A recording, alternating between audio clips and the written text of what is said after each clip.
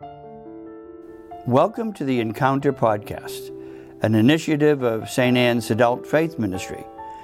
Our goal is to walk with you and equip you on your lifelong faith journey.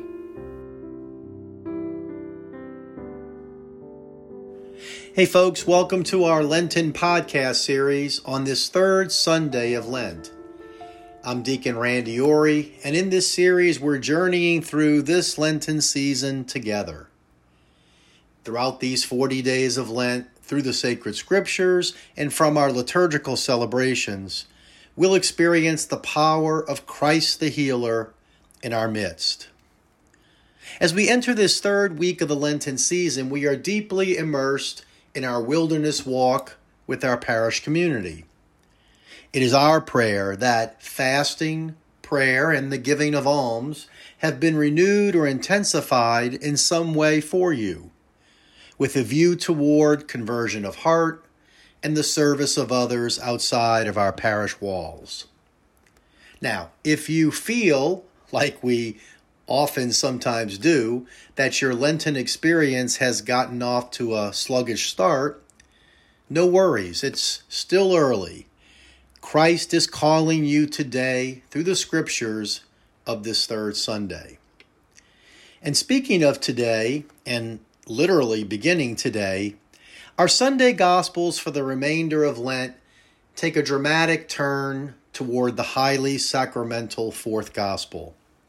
From today until Palm Sunday, we'll hear the voice of the Lord Jesus as conveyed through the wonderfully textured Gospel of John. The Church, in her wisdom, gives us at this point in Lent these wonderful Gospels from St. John's Gospel to sustain us on our journey to Holy Week and to the Sacred Triduum. So over the next 3 Sundays, Jesus encounters the Samaritan woman at the well, the man born blind, and he raises Lazarus from the dead. So too, we are called to receive the living water that Jesus desires to give each of us. We are called to pray that our blind spots might be healed. And we are called to die daily and to rise daily. The conversion of heart that St. Paul describes so frequently in his letters.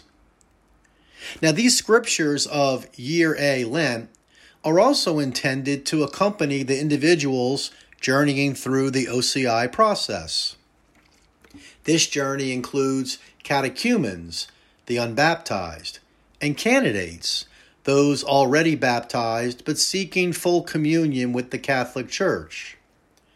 The journey of these individuals will come to fullness with the celebration of the Easter Vigil on April 8th, the Church's most resplendent liturgical celebration of the entire year. So let's do this. As we focus our prayer during this Lenten season, let's add the catechumens and the candidates found among adults, teens, and children, to the heart of our prayer time. Now, so much could be said about our rich scripture readings for today, and 2 themes seem to be intertwined: the theme of refreshment coming through water, and the theme of hearing the Lord's voice. In our opening reading from Exodus, the Lord God gives water as refreshment, but also through it he gives a sign of his unfailing presence. The Exodus reading ends with this evocative question: is the Lord in our midst or not? In our second reading, we hear the Lord through the epistle to the Romans. This letter of St. Paul is unanimously deemed his crowning achievement. And for our immediate spiritual benefit, this current Lent includes 3 different Sundays in which we hear from this powerful letter to the Romans. St. Paul reminds us that we have peace with God through our Lord Jesus Christ. Maybe we should hear that again. We have peace with God through our Lord Jesus Christ. A peace that comes to us as a grace through faith. Faith itself being a gift. And St. Paul continues, saying that this rich and consoling image, let's hear it, is the love of God being poured out into our hearts through the Holy Spirit who has been given to us. Friends, this image of pouring out evokes not only the earlier Exodus reference to water, but particularly a reference to baptism, which is the beautiful sacrament that comes with power at the Easter Vigil. But there's more. Of course, there's more. There's always more. St. Paul's words regarding this pouring out of the love of God is a reference to the Holy Spirit himself. And this pivots us to the words of our gospel for this third Sunday. But let's pull back just for a moment. For me, there is a rather routine and maybe surprising image of refreshing water. It's the simple summer garden hose. Now, growing up as kids in New Orleans, we spent 10 plus hours outside on a hot summer day. And the summer garden hose represented refreshment, cool and immediate. Now, this is long before the advent of individual water bottles. Remember, we're talking here the late 1960s. And the summer garden hose was itself an oasis, just lying there, obscured by the unpulled weeds of our garden, a tangled mess on a scorching hot summer afternoon. Now, was there colder water inside the house? Of course there was. But then you had to go in, take off your shoes, likely they were muddy, grab a glass out of the cupboard quietly, and then get ice out of those clunky, noisy aluminum ice trays. Remember the ones that had the handle you'd pull up? And remember, each ice cube was dutifully consigned to its own little compartment. Never in our wildest imaginations did we ever conceive of refrigerator door ice dispensers. So you'd fill your glass with ice and water. And then worst of all, you ran the risk of being caught and then being assigned some undesirable household chore, merely for the grave mistake of going inside for cooler water. No.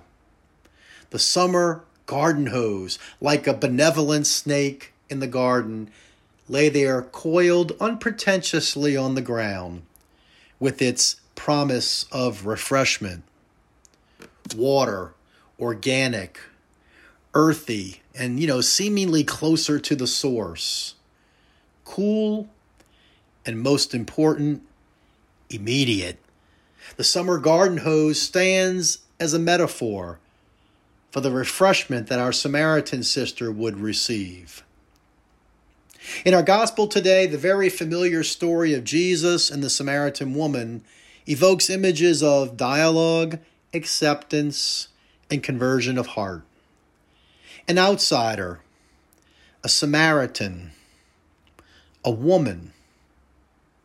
And yes, this outsider Samaritan woman answers the dangling question that was posed at the end of the first reading. Is the Lord in our midst or not? Now, she came to this realization not through some complicated stringing together of puzzle pieces from the Jewish scriptures, but through the powerful experience of Christ the healer, who was indeed in her midst, satisfying her inner thirst, as he said to her, I am he, the one speaking to you. And coming out of that encounter and that conversion, she is a model for us, becoming a missionary witness to her own people, to her own family and friends, merely by sharing her own experience of meeting the one who gave her living water. Like my summer garden hose recollection, there was one particular overlapping aspect: immediacy. The refreshment that she longed for and that she needed, she received it in a moment. No delay. And as she returned home to her village, she left her water jar behind, a simple but powerful sign of her conversion. Friends, what do we intentionally leave behind as we walk a different way with the Lord Jesus. As we are called in this Lenten season to conversion of heart, what habits or practices do we ask the Lord to remove from our life so that we might be more unencumbered to embrace the Lord? What is our water jug? The words of Jesus to the unnamed Samaritan woman are also words to you. I am He, the one who is speaking to you. Do we hear His voice? Are we listening amidst the noise, the audible clutter of our lives? Friends, I'm Deacon Randy, and until next time, let's pray for each other that we might be refreshed by the one who has come to give us living water. You have been listening to Encounter's Lenten podcast from the Catholic Church of St. Anne. Follow us as Deacon Randy Ori leads you through your Lenten journey each week. I'm Stephanie Holden. You can learn more about St. Anne and Encounter at santanne.org/encounter. Thanks for listening.